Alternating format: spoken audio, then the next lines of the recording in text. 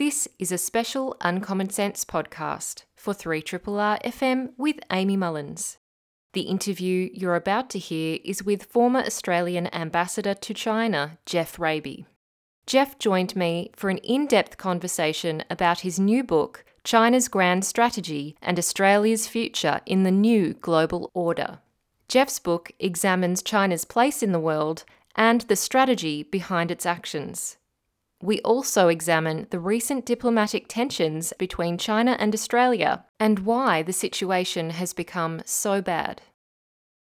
And you are tuned in to Uncommon Sense on 3RRR FM with me, Amy Mullins, and I'm absolutely delighted to have with me on the show today Geoff Raby AO.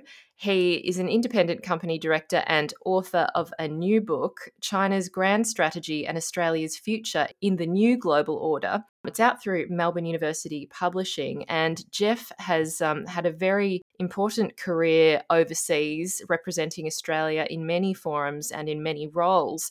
Most pertinent to our conversation here is that Geoff was Australia's ambassador to China from 2007 to 2011.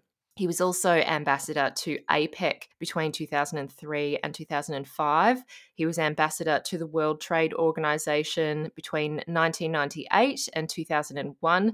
And he also has a number of roles relating to the arts and culture, being the chairman of VisAsia at the Art Gallery of New South Wales and chairman of the Australia-China Institute of Arts and Culture at the University of Western Australia. So I'm really delighted to welcome you, Geoff, and it's wonderful to have someone with such a wide-ranging experience and obviously a great level of expertise. Thanks, Amy. I'm delighted to be here, and congratulations on your show. It's a big public contribution to spend substantial amounts of time discussing issues in depth like you do. Well, thank you. I certainly do enjoy it, and it's a real delight to speak to minds like yours and to read books like these. And I think I was really excited when I saw this book coming out because it is obviously drawing on such really interesting experiences, given that you lived in China for such a long time as well during your roles over there representing Australia. And given that, I'd love to first up delve into that element of your experience before we get into some of the hard-headed foreign policy parts of this discussion. I thought it might be interesting to set the scene and get a better understanding of how you experienced China when you were living in China and obviously as an ambassador, Australian ambassador to China. How did you experience that country? And I think this book is really interesting because you draw out your travels from many areas across China, and we often forget that China is a massive, massive country. And so obviously it would be hard to distill it into one kind of answer, but I did want to get a sense of the flavour of your experience and particularly, I guess, the culture of the Chinese people. Well, thanks very much, Amy.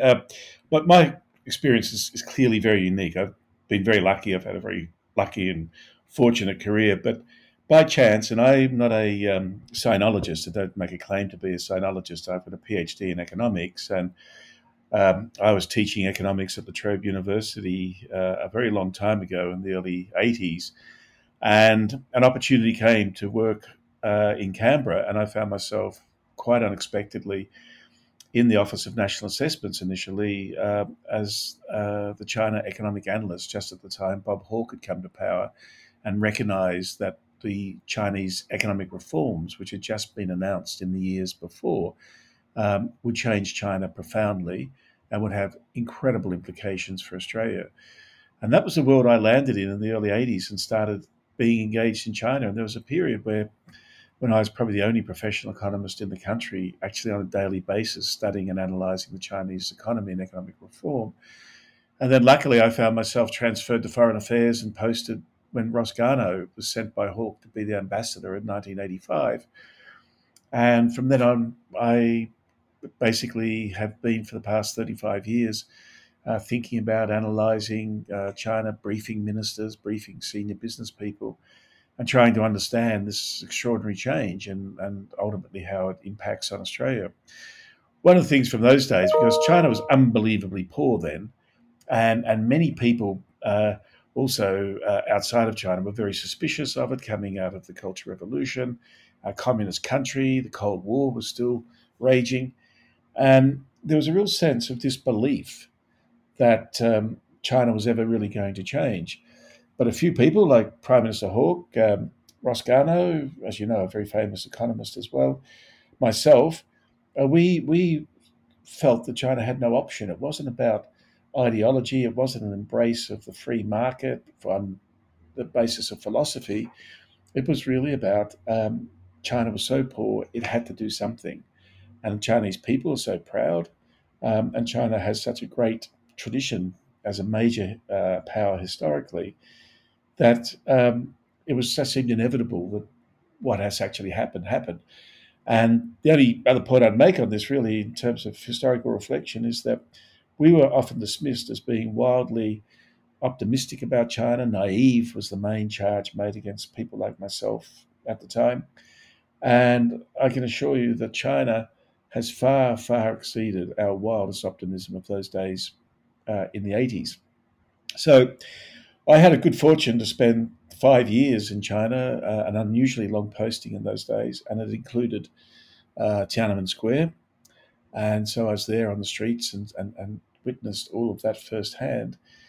And then I went away from China for a while and really, for the next decade or so, found myself immersed in international trade, multilateral trade negotiations.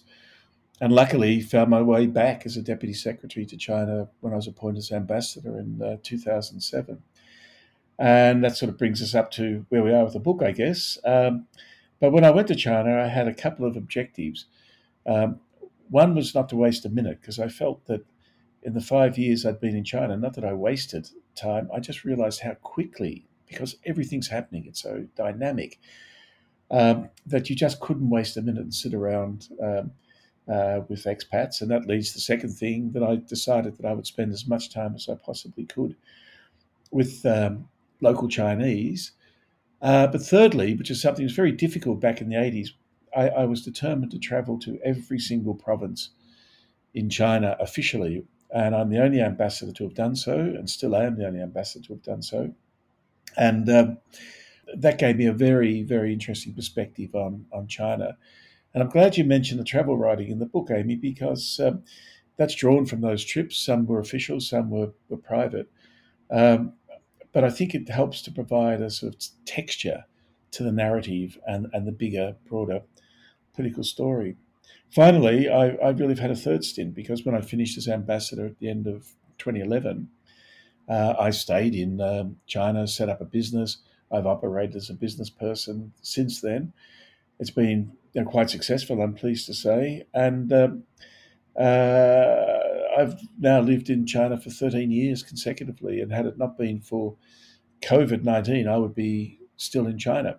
But had it not been for COVID-19, I wouldn't have written the book. So there you are. It is very interesting, and also fascinating that you have spent such a long stint over there in so many different roles. One of the things I would love to ask about in your role as ambassador to China is, in a top level sense, what are some of the roles and responsibilities of an ambassador to China, particularly in the context of diplomacy, given that at the moment, as we stand in 2020, Australia's diplomatic relations with China are very much not the same as they have been in the past. And I kind of wanted to understand the role of the ambassador and the key importance of diplomacy, particularly with the relationship between Australia and China. Ambassador's role is a curious one, because people think, oh, you're just overseas representing your country, which of course you are, and it's your primary responsibility. But you really sit between both your host government and your home government. It's important that the host government understands your country's positions, why you're doing what you're doing. You also want to seek advantage for your country and identify opportunity, be that to influence the thinking and policies of your host country in directions that are favorable to your home country. And of course, obviously, with a country like China, and particularly the years I was there, one was very much focusing on economic opportunity, both for Australians going to China, but also trying to bring Chinese capital to Australia and Chinese customers to Australia's markets. So that's, I guess, first and foremost, but there's another dimension to it. To do all of that well, you also have to make sure that your own country, your home, we talk about your capital, mine was Canberra, that your capital actually understands the contemporary realities and complexities of the place that you're in. And so the information flow back from the embassy in Beijing to head office is extremely important. And it's one of the great challenges of being an ambassador and a diplomat, is to ensure that your capital, your home country, both politically but also the business community and the wider community, are really across the contemporary reality of where you are. And I think this is particularly challenging in China and has been over the last 30 decades, simply because the pace of change is so great and because China is so different. I mean, they have different values about things like human rights than us. Their form and system of political and social organization. And here you note, I don't talk about things like democracy. I think democracy is a very value-laden concept and means different things to just about everyone who uses the term. But the way you organize your politics and your society, there are many, many different models of it, and China's is probably more different than most countries. And it's important to stop or encourage people, help people, not to think about other countries through ideological blinkers or stereotypes. And unfortunately, much of the media, because of the pressure to write and to get stories out, tends to package information about another country in more simple, stereotypical or ideological framing. So that's a real challenge. And I never spent a lot of time with my colleague, the US ambassador, simply because they're so busy and everyone else wants to. But we had a good relationship and we'd have lunch occasionally. And that was what we talked between ourselves most about, was managing our capitals and the challenges of that. And that's very important for your country, that there are no misunderstandings and the communication is clear and well formed and well based.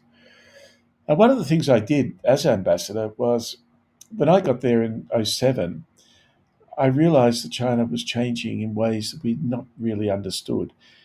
Up until then, most people focused their attention on the eastern seaboard of China, business and government.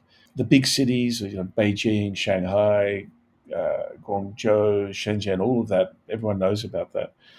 But there was a vast hinterland of China that was rapidly being brought into China's incredibly fast economic growth and development that we'd hardly touched. And when I first went there, a province like Shandong, which most people in Australia then would never have heard of, if it was a standalone country, would have been Australia's fifth largest trading partner in the world. And the same goes for Guangdong, although most people have heard of Guangdong, that would have been seventh largest. And it's funny because, and this helps to sort of maybe illustrate the point about keeping your home country, your capital, informed about the contemporary reality. I remember once going off to Wuhan. We know that from the virus now, but that's a population of 8 million. This would have been 2007. And the deputy secretary, who I answered to in Canberra, sent me a very terse message saying, "What are you going to all these obscure places for? What's the interest?" And I said, "Well, it's a population of 8 million people. It's got the fourth largest steel mill in China, and they're just about to invest hundreds of millions of dollars in the iron ore sector in Western Australia." But most people then had never heard of Wuhan. So that is the challenge. And that's, I found really exciting. I found intellectually very stimulating. And that's one reason why I went to every single province in China, all 31 of them, professionally. Well, that's really interesting you mentioned Wuhan, because it's also now, in an interior sense, one of the central transport hubs of China as well. So given that the virus originated there, as far as we know, that obviously led to the spread of it as well, being such a really central city in the whole of China. Yeah, well, Wuhan, and it just came to my head then, Amy, as an example. But interestingly enough, when I first went to China on my first trip was actually 1985. My posting began in 86, but I went to do a familiarization. And I don't know why I had this in me, but at the time I said, look, fine, Beijing, Shanghai, Shenzhen. I had to go to Shenzhen because Prime Minister Hawke wanted an assessment of the special economic zone that had been announced a couple of years earlier. But I said, I really want to go to somewhere in the interior. And the embassy said, well, that's odd, and transport's difficult, and we've got no one there. And so, they did everything they could to discourage me. Mm. In the end, we agreed that I'd go to Wuhan.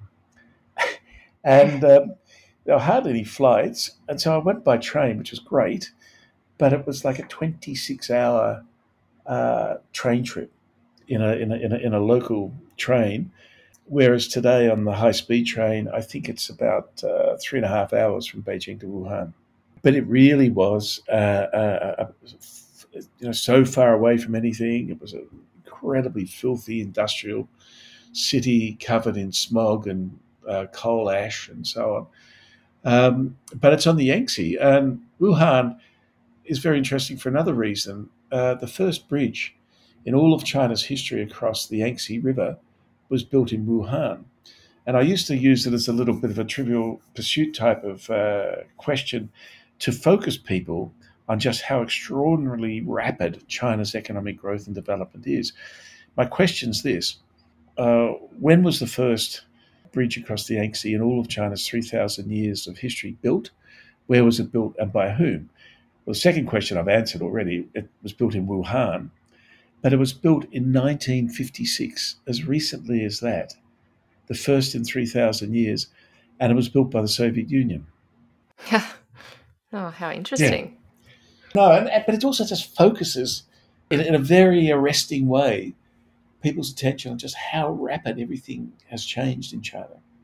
Absolutely. Well, even now, even today, looking at the rural areas of China, there are so many that are not rural anymore. They've been rapidly developed into, places with multiple apartment blocks and things that were just standalone homes and no longer that. So, there's certainly been a huge uplift in terms of income, which you highlight in this book, particularly, showing this huge growth of the middle class in China, but also a growth at the top end in terms of those who are particularly well off and wealthy in the business realm. No, well, absolutely. And I don't follow this stuff anymore, Amy, but, a big number of the world's billionaires are in China. But I think it's really the middle class story. You can do the sums and probably adjust the numbers, but the broad picture is this: that in the past 15 years, China has created a middle class of around 300 million people. That is a population as big as the United States.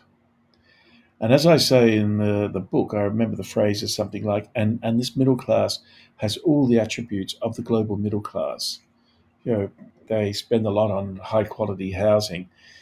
Children's education is absolutely paramount, and especially if you can get your kids educated in top US universities.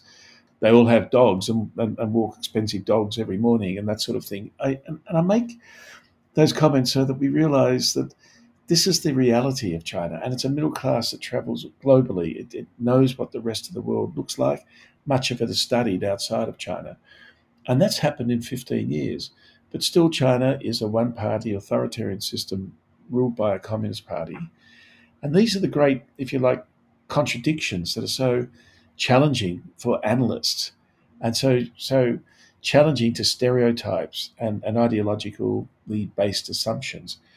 And it's why one really needs to be in China and to see it and to feel the change on a daily basis. That's so true. And I'll just quote that section for you. One of the particular statistics that we're broadly referencing is that China has grown rapidly to create the biggest middle class society in the shortest time in world history. And as you say, it has all the attributes of the global middle class. And obviously, it's also reflected in those Chinese nationals who may decide to actually move to another country and become a citizen there instead, and obviously revoke their own citizenship, but they become part of another country and bring cultural features to these countries, their wonderful ways of interacting. And I think, hopefully Australia, for example, might start to have a deeper and better appreciation of Chinese Australians and the kind of wonderful things that they bring to our nation. Absolutely, absolutely. It's something like 5% of Australia's population are from ethnic Chinese background. Not all that's mainland, but pretty much it is. And look, ethnic Chinese have been part of Australia since the gold rushes in the 1840s. China is an integral part of who we are as Australians. And, a very, very good book came out this year. It's called The Forgotten People, the soldiers, the Chinese soldiers who fought in the First World War alongside Caucasian Australian soldiers. Their history has been obscure until really this book came out this year. I make that point just to underscore the extent to which ethnic Chinese and China culturally has been so much part of Australia for so long. And that is the basis of a very strong multicultural society, and we need to continually understand that and recognize it. What is important also when we deal with China, the People's Republic of China, is that we don't view the relationship with China purely in transactional terms. Sure, the trade and the investment and the business is extremely important for Australia's well-being and our current standard of living.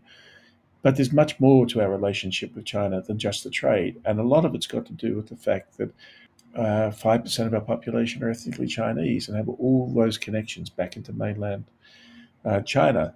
And that Chinese art, culture, cuisine have vastly enriched Australia. And equally, although we're much smaller, we have worked hard over the last 40 years for China and people in China to recognize that Australia has an authentic cultural voice. And so I said this at the press club 2 weeks ago when I was speaking on the book and asked, really what can be done now in the current circumstances to try and lift the relationship out of the current hole that it's in. And I think a very big thing that we can do is do more cultural activity. And in my own case, I became a very substantial collector of Chinese contemporary art because my language skills are pretty bad, so I can't really immerse myself in Chinese literature. But visual art, I can. And I think it is an amazing story of a society that's gone through extraordinary change in 35 years, but also that many, and this is very significant, not really understood in Australia, many top Chinese contemporary artists actually came to Australia and built their careers here. Many are still living here, but a lot went back in the early years of last decade and became global figures as a result of doing that. So there's a very strong cultural dynamic around contemporary art. It's not only art, contemporary art, but it is one area that I've focused on. And it just underscores again how this relationship between Australia and China is much broader and much deeper than the commercial relationship, no matter how important the commercial relationship may be. Mm. And it's interesting that you're now mentioning that kind of economic point, and that's something that I feel it was part of our conversation previous to the current situation we're in. We often heard that, oh, well, Australia's relationship with China is economic and we get great mutual benefits from this relationship. But of course, Australia's relationship with America is about security and, our long held alliance, the ANZUS Treaty.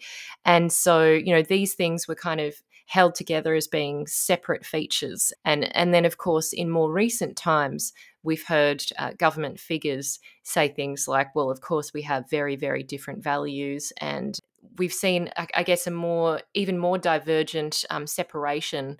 And we're even now moving into tensions on economics, substantial tensions that we hadn't seen to this extent for a very long time. So I want to ask about the way that Australia has characterized its relationship with China, particularly looking at the point from where you've been involved and how it's evolved, because that is a feature of this book, is how has Australia been holding up our relationship with China and how have we managed this growing supposed competition between the United States and China in terms of China being such an emerging economic powerhouse, but also, as you show in this book, having vast amounts of money spent on defense spending, which is particularly spent on internal disputes and security. But I did want to, I guess, get your take on how this characterization has evolved and whether it's been a realistic reflection of our actual relationship. Yes, well, former Prime Minister Tony Abbott once described the relationship with China, Australia's relationship with China, as being one based on greed and fear. And sadly, that's actually, not, to my mind, not a bad summary of the state that we've reached. Certainly, now the discussion about the relationship has been reduced to a binary choice, a choice between sycophancy or hostility. And I think that's immensely unhelpful for Australia and China, for both sides, and in terms of particularly Australia's interests. Um, an important source of stimulus for this book was a book that Professor Hugh White wrote and published in 2012 called The China Choice. And most people never read the book, and they just assumed that the China choice was Australia's China choice. Um, that we had to choose between uh, our economic interests or our security. And for a long time, Australian governments have said, well, that's a false dichotomy. We don't have to choose between the two. Hugh White was not talking about Australia's choice. Hugh White was talking about the United States' choice. And he said, a time will come when the United States, challenged by an ascendant China, the United States as the dominant power will have to make a choice, as all dominant powers do when challenged by an ascendant power, to either provide strategic space for the ascendant power and let its ascendancy happen peacefully, or resist, as most dominant powers do, with the very real prospect that it could all end in war, as was the case, of course, between Athens and Sparta in the Peloponnesian War 3,000 years ago. And he then went on to say, if the US chooses to resist China's ascendancy, then that will have extremely serious consequences for Australia. And Australia was singularly unprepared for that eventuality. Well, the reality is, certainly from at least 2016, although the pressure was building before then, even as long ago as Obama's pivot, which also was announced in Australia in 2012, the US moved quite quickly, and by 2016 had taken the view that China was a strategic competitor, had to be resisted and contained, and that was their China choice, just as Hugh White predicted it would happen. And what we see today, and the dire situation our relationship is in with China, these are the consequences that Hugh forewarned us about and almost said would be inevitable because of the way we approached our foreign policy. And what we have done, and again, Hugh thought this was the most likely outcome, we have joined with the United States in viewing China as a strategic competitor. Now, the thing here is that China is not a strategic competitor to Australia. We have no historical conflicts, no ongoing territorial issues such as Japan and India do at present and have had for a long time. And we're not a dominant power that's being challenged by an ascendant power. We have massive commercial benefits out of our relationship with China. And I've mentioned the cultural and other non-transactional dimensions of the relationship, which are extremely important for Australia. And yet, because of things like you say, values, and I think more sociological aspects, including the very close relationship between our military, strategic, and defense establishment and the US equivalents, we have joined ourselves to the hip with the United States in its policies of resisting China's rise and containing China. And therein are that's basically what the book is really all about, trying to understand how that happened and then what do we do about it.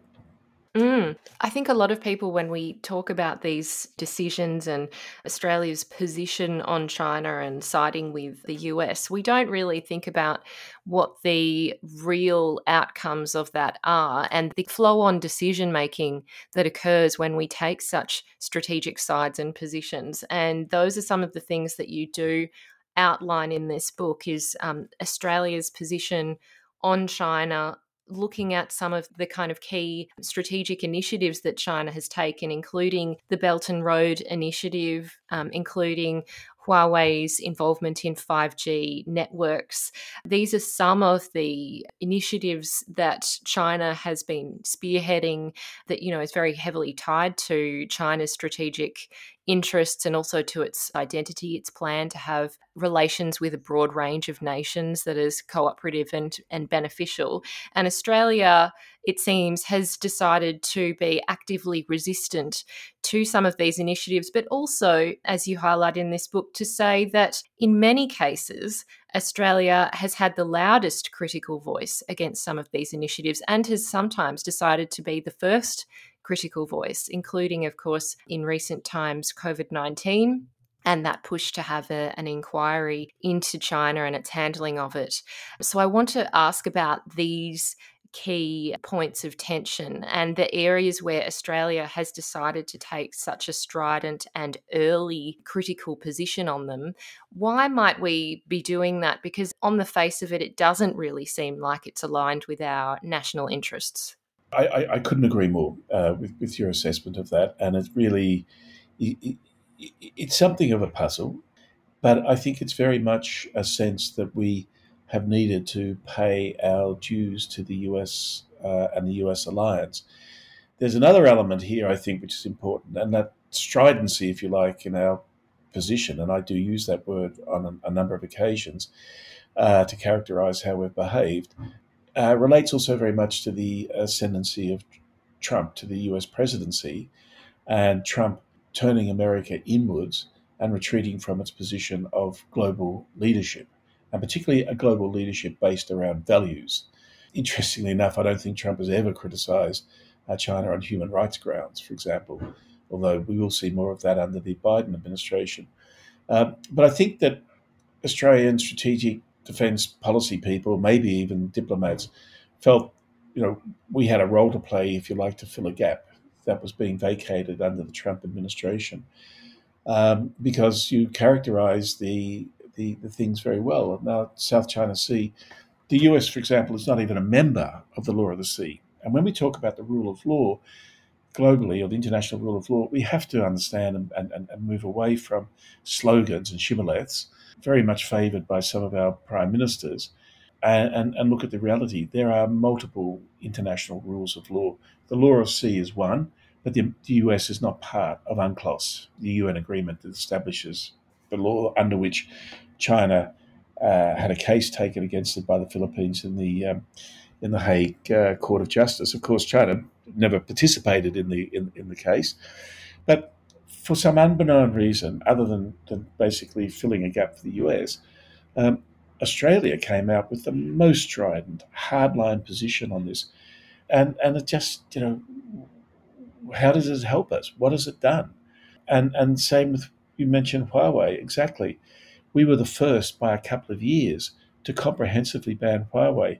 The UK, which has access to all the same intelligence assessments, information, and probably a lot more than Australia has, only this year, a couple of months ago, under enormous pressure from Secretary of State Pompeo, only this year, comprehensively banned Huawei. Up until this year, for the last several years, they've only banned 30% of 5G network from Huawei. And even so, they've made the announcement, because Huawei is so integral to the UK's 5G, it's not going to be phased out for another couple of years. So if it's such a sort of existential threat to security of the UK, they don't seem to be in any great rush to get rid of it. But again, we were the first, and we made a big deal of it. And you also mentioned the Prime Minister's call for an inquiry into COVID-19 back in March. Completely unremarkable. Of course, we would all want an inquiry into the origins of COVID-19. But he made it in a very specific context when Trump was beating up massively on the Chinese, calling it the Wuhan virus, the China virus. He made his call after a very publicized telephone conversation with Trump the day before. And we did it without anyone on our team. We went alone. We didn't do the usual diplomacy, which would be to build a coalition of like minded people. And that could have been done quite quickly, given that it's such an unremarkable thing to be asking for. And we didn't have to be so strident in our call or make it so specifically about a criticism of China and its behaviour. And then we had bizarre things like the foreign minister just ramping it up even further, saying we were going to have flying squads of pandemic investigators akin to UN weapons inspectors. Well, she should have at least known that UN weapons inspectors only inspect weapons with Security Council authority, which obviously would not be forthcoming with China in the Security Council or Russia in the Security Council. So it's all sort of very, very strange and unnecessary, but it has brought upon us an enormous amount of grief. With anti-foreign interference that came out in the Turnbull, that's another case in point. Perfectly good to have anti-foreign interference laws. They have to be, of course, against all countries who seek to interfere in Australia's domestic politics, and we see other countries from time to time interfering, including the United States, in Australia's domestic politics. We should have laws about this. But when the Prime Minister announced it, he spoke in Chinese, in poor Mandarin, and said that the Australian people had stood up, the subtext being stood up against China, seeing he was speaking in Chinese. And he was paraphrasing Mao Zedong when Mao Zedong purportedly stood on the entrance to the Forbidden City in Beijing in 1st of October 1949 and announced that the Chinese people had stood up against a century of humiliation and colonial occupation. I mean, the two things aren't even on the same plane, what he was talking about, the Australian Prime Minister. But more than that, those words for the Chinese are somewhat sacred. And the whole century of humiliation, whilst the Communist Party uses it for propaganda purposes, is actually true. And as the old saying goes, just because you're paranoid doesn't mean you're not being followed. And this was really insulting. And ordinary people in Mm. China, when I say ordinary people, the sort of people I mix with, educated, internationally oriented Chinese, they're insulted by it and saying, what is Australia doing? And of course, for a Chinese person, when a prime minister or foreign minister speaks, we're accustomed to them shooting their mouths off from time to time. For the Chinese, this is like, it really means something. It's speaking on behalf of every single Australian person. So it is a complete mishandling of these things. Each one is perfectly defensible in terms of Australia's interest, in terms of protecting ourselves. You can argue the case for each one. Rightly or wrongly, but you can argue the case. But the presentation of each one has been utterly confrontational and counterproductive. Oh, absolutely. Certainly, the manner in which it's been done, as you've outlined, has been, to put it mildly, culturally insensitive.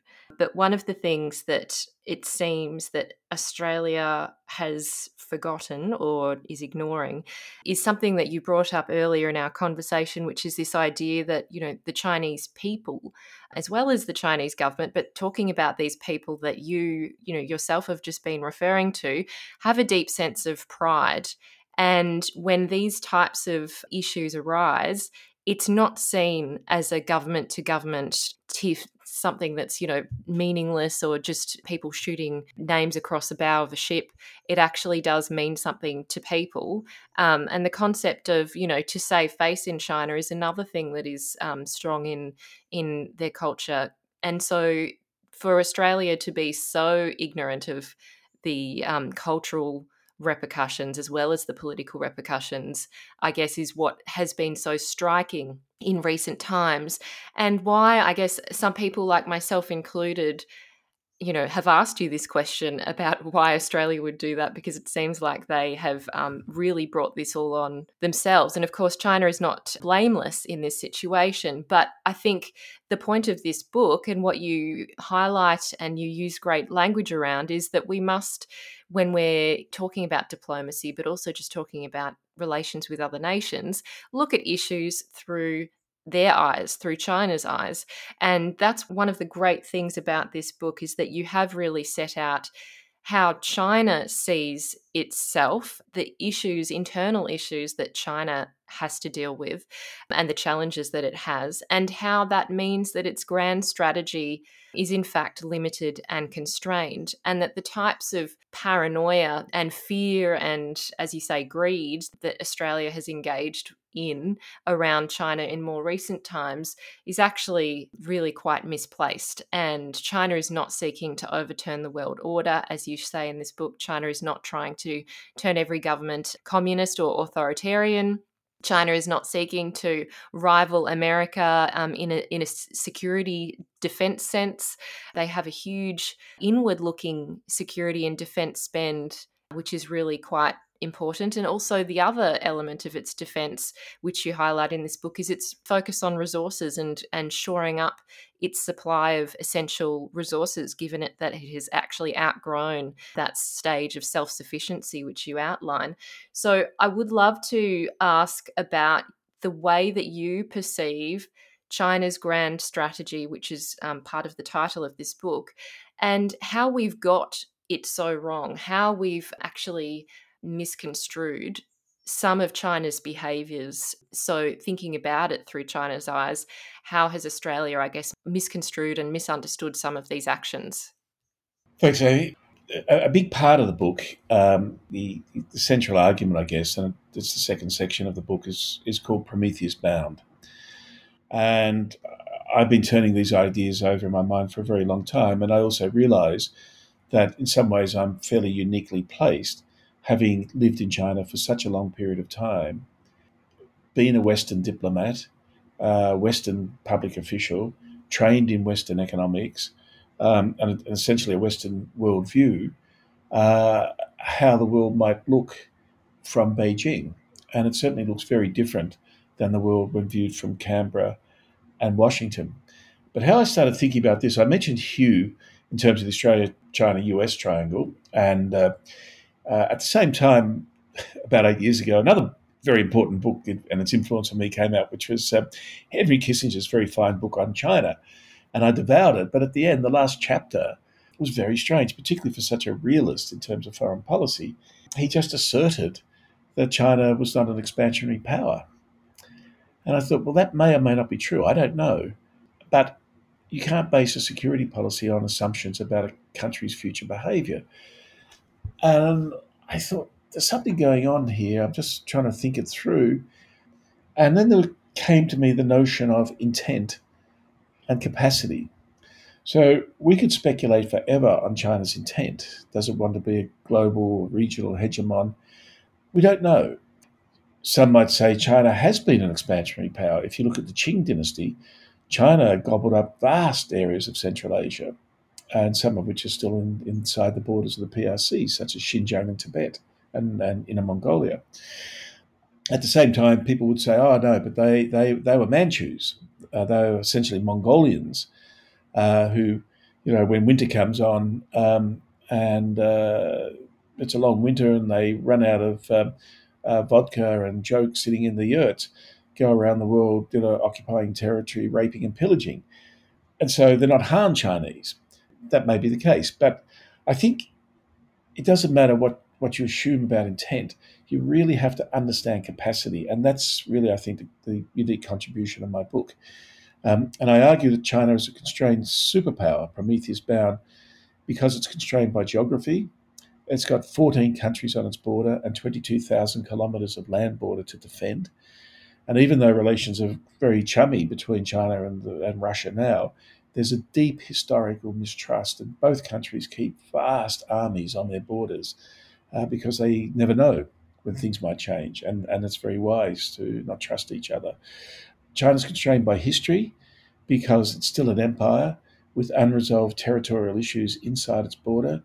We see today the terrible human rights abuses going on in Xinjiang, Tibet, Taiwan, of course, and now, in my argument, my view, because of Beijing's ineptitude, Hong Kong has become another major issue.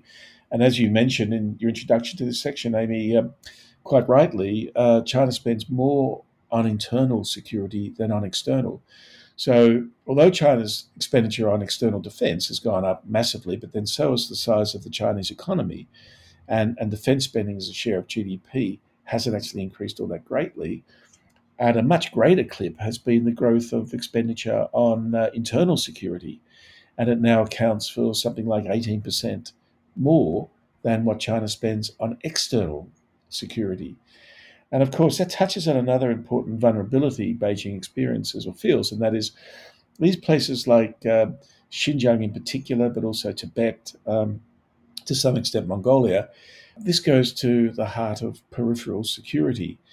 And Beijing, for thousands of years, has always sought security from Central Asia. So the peripheral areas raise massive security fears for Beijing, rightly or wrongly. Objectively, you might say, no, they're just imagining it. Doesn't matter. That's what they feel, and that's how they act. But then the third one you touched on, and I don't know why this hasn't really been understood much more in the literature and written and talked about. China, in terms of natural resources, I mean minerals and energy, basically to power industry and the economy. China has been a very, very rich country. For thousands of years, China was self-sufficient and produced great civilizations, great economic development, and great art and culture. And it did it all with all the resources it had and needed inside its territory.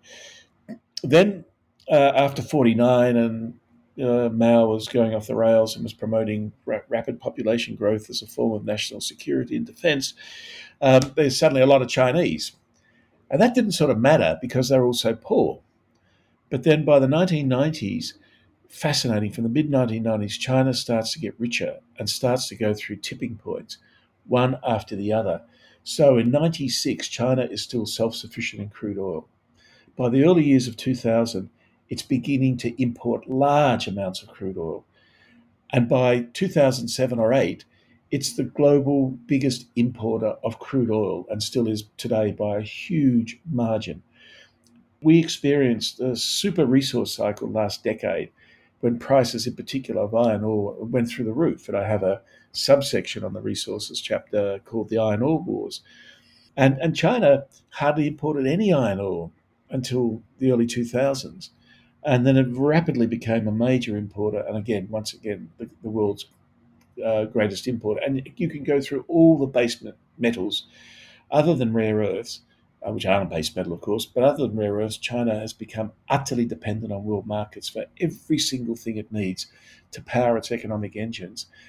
And all of those things until recently, and this is the genesis of the Belt and Road, not some grand strategy to create a Sino-centric order, but for security reasons. Because all of this stuff that was coming into China, and China depended on it and still depends on it, went through the South China Sea. You've heard of the South China Sea, I think, and the Straits of Malacca.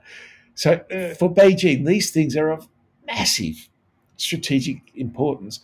And there was strategic planners last decade talking about the Straits of Malacca and the South China Sea as the boot on China's throat. Now you compare this with the United States after the Civil War when it ascended to a global power. It had no disputed territory. It had no hostile neighbors. Internally, it had no unresolved territorial issues. And it had every single thing it needed inside its borders to support its economy, other than people, and it sacked those people with education out of Europe in vast numbers. So the conditions of China's ascendancy could not be more different, than those that the US faced. And so that's why I conclude that whatever China's intent, its capacity to become a regional hegemon, forget about a global hegemon, is massively constrained. Prometheus is bound. And when we look at China, we need to understand it is not an existential threat to our security. And our responses to China's bad behavior, it's throwing its weight around the South China Sea, those things we don't like, need to be proportionate and calibrated against what the real threat is, not what the perceived threat is. I think that's a really wonderful point. And one other thing I did want to quickly touch on before we finish this conversation was looking at China's behaviour in a global sense and its engagement in some of these key forums that you yourself have been involved in your own career, is that you outline in this book the fact that they have engaged quite deeply with groups like the UN, and that they, are the leading spender in terms of peacekeeping in the UN, that they themselves have set up multilateral groups that they have chosen to participate in rather than going unilateral or bilateral in many instances, so that they have been demonstrating themselves a kind of willingness to be cooperative and to not, I guess, be strident or one-sided. But one of the things that I really loved and I thought was a great point you drew out, and that we perhaps forget, is that, quote, in international relations, the unpleasant reality is that great powers do what they wish and the rest do what they can. And that really brought home to me something that was clear throughout this book, was that, and also nowadays in Australia's reactions to China, is that there seems to be almost a double standard applied between the US and its actions, and when it decides to ignore global rules-based orders, and China when it decides to pursue its interest and ignore certain rules. And that Australia seems to be, in some regards, punching above its weight and not realising that we're the second part, where the rest do what they can, and need to work around these great powers. So I did want to ask finally, with that quote in mind and this kind of, to me, a sense of a bit of a double standard that China has pointed out in some concrete examples, is that how does Australia, being such a close ally of the United States, and given Biden has now become president-elect of the United States, how does Australia see itself, I'm probably talking in an optimistic sense because I don't know if we'll come to this realisation in this government, but how should Australia, or could Australia, actually reset this souring diplomatic relationship? We don't have minister-to-minister contact in any meaningful sense at a trade level, apparently, as we have heard reported in the media. How does Australia grapple with this reality that great powers will do what they wish and we are actually needing to do what we can between two vast powers that we have inextricable links with, and that we need to actually come to grips with and to reconcile our position? Well, that's really what the third part of the book's about, and I call that Australia's dystopian future. And I call it that because we no longer will live ever again in a world dominated by a single great power that shares our values and forms of political and social organisation. We lived and developed happily under Pax Britannica until 1942, when the Japanese defeated the British, or the British evacuated Singapore. And since that moment, we've lived happily until the last few years under Pax America. And that is clearly over for us. So we have to have a realist approach. And that's right, we have to understand that we just have to do what we can in this very difficult and challenging international environment that we find ourselves in. And that really requires, at the end of the day, diplomacy. I talk about we need to harden our military defence, and I support calls for a higher share of GDP to be spent on military defence. And we need to harden our internal defences through anti-foreign interference. And I think we're doing a good job, I think, by cyber defence and so on. But ultimately, we can't ever spend enough money to defend this huge continent. We need to operate with like-minded countries in the region. We need to build coalitions. We were once very good at that, but we've lost our way over the last decade. I talk about the need for a hedging strategy, which is very different than a containment strategy. It's not a distinction without a difference. There is a big difference. A hedging strategy, first of all, is very transparent, and it needs to be explained to China. And we need, though, in developing a hedging strategy, to work with countries that we don't like. We're starting to do that with Vietnam, and by which I mean we don't share their values. They are an authoritarian one-party state run by a communist party with a poor human rights record. I think that those adjectives could be applied to another state in the region. Countries like Myanmar, who we don't like their human rights and terrible things they've done with the Rohingya, however, is still trying to resist becoming a client state of China in the same way that Cambodia and Laos have. We need to work with the Philippines. Duterte is a democratically elected president, with an appalling human rights record with 85% popular support. This is the new world in which we find ourselves. And so we require very flexible, adroit, creative diplomacy. We've done it in the past. We built APEC. We found a solution to the Cambodian war. We created the Bali Coalition on people smuggling. There's a lot that we've done, and there's a lot we could do in future. And finally, I think we really do need to have a proper discussion. I think Australia is the right country to lead a move in the East Asian region. The East Asian region is the most dangerous region on Earth, with nuclear weapon states and huge historical enmities and unresolved territorial issues. We need a regional security mechanism. It's so unusual that an area of the world like this, with these sorts of issues, doesn't have an overarching security mechanism. And Australia needs to start to take that on, and of course needs to engage with China on that. Just on the bilateral relationship, more narrowly, as you raised it, I think we will get the relationship back on track in time. I think the statements made by the Prime Minister this week and the Treasurer last week indicate that there is a willingness and a recognition that we need to stop digging. We're in a hole. We need to stop digging. And I think hopefully this week marks the end of the digging, and we will find ways to climb out. And one of the vehicles for doing that is to engage China on regional and multilateral activities and cooperation.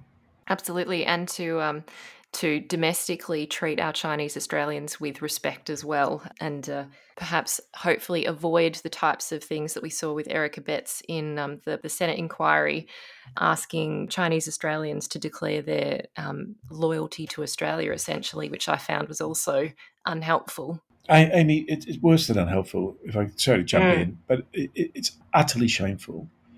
And unfortunately, the following week, when the Secretary of the Department of Foreign Affairs was invited to make that comment, but basically disassociate Australia from those statements, she simply said it was a tactical mistake. That's not Australian values. It was not a tactical mistake, and I think you touched on something very important earlier, and that is the issue of face. And we seem to, time after time after time, make China and make the leadership in Beijing lose face. Yeah. But when we do that, we also make our own Chinese communities here lose face. We need to understand that these things aren't in separate boxes. And it's truly felt. That's why when I see these things happening and that we don't see apologies from the Prime Minister on Eric Abetz's behalf or from the person themselves, and even a distancing of any kind of apology, as you say, with talking about it in tactical terms, that these do have ongoing flow-on effects, and they were part of the list of grievances that China recently outlined in terms of Australia's conduct. And I know that it's not just the Chinese government who feels these slights. It is, as you say, Chinese Australians and even Asian Australians who start to feel alienated from their own country. Yes. Jeff, it's been absolutely fascinating chatting with you. And I've got to say, having read the book, we've barely scratched the surface of the amazing insights that you provide. So I do hope that people listening can actually pick up the book and delve into the great depth and detail that you provide on these various topics that we have discussed. And thank you very much for sharing your expertise and insight with your very unique perspective. I think it is something that has been missing, and it's very welcome. Well, thank you so much, Amy. It's been a great pleasure, and thank you for your thoughtful questions. You really, I think, it brought a number of really significant issues to the fore. Thank you so much.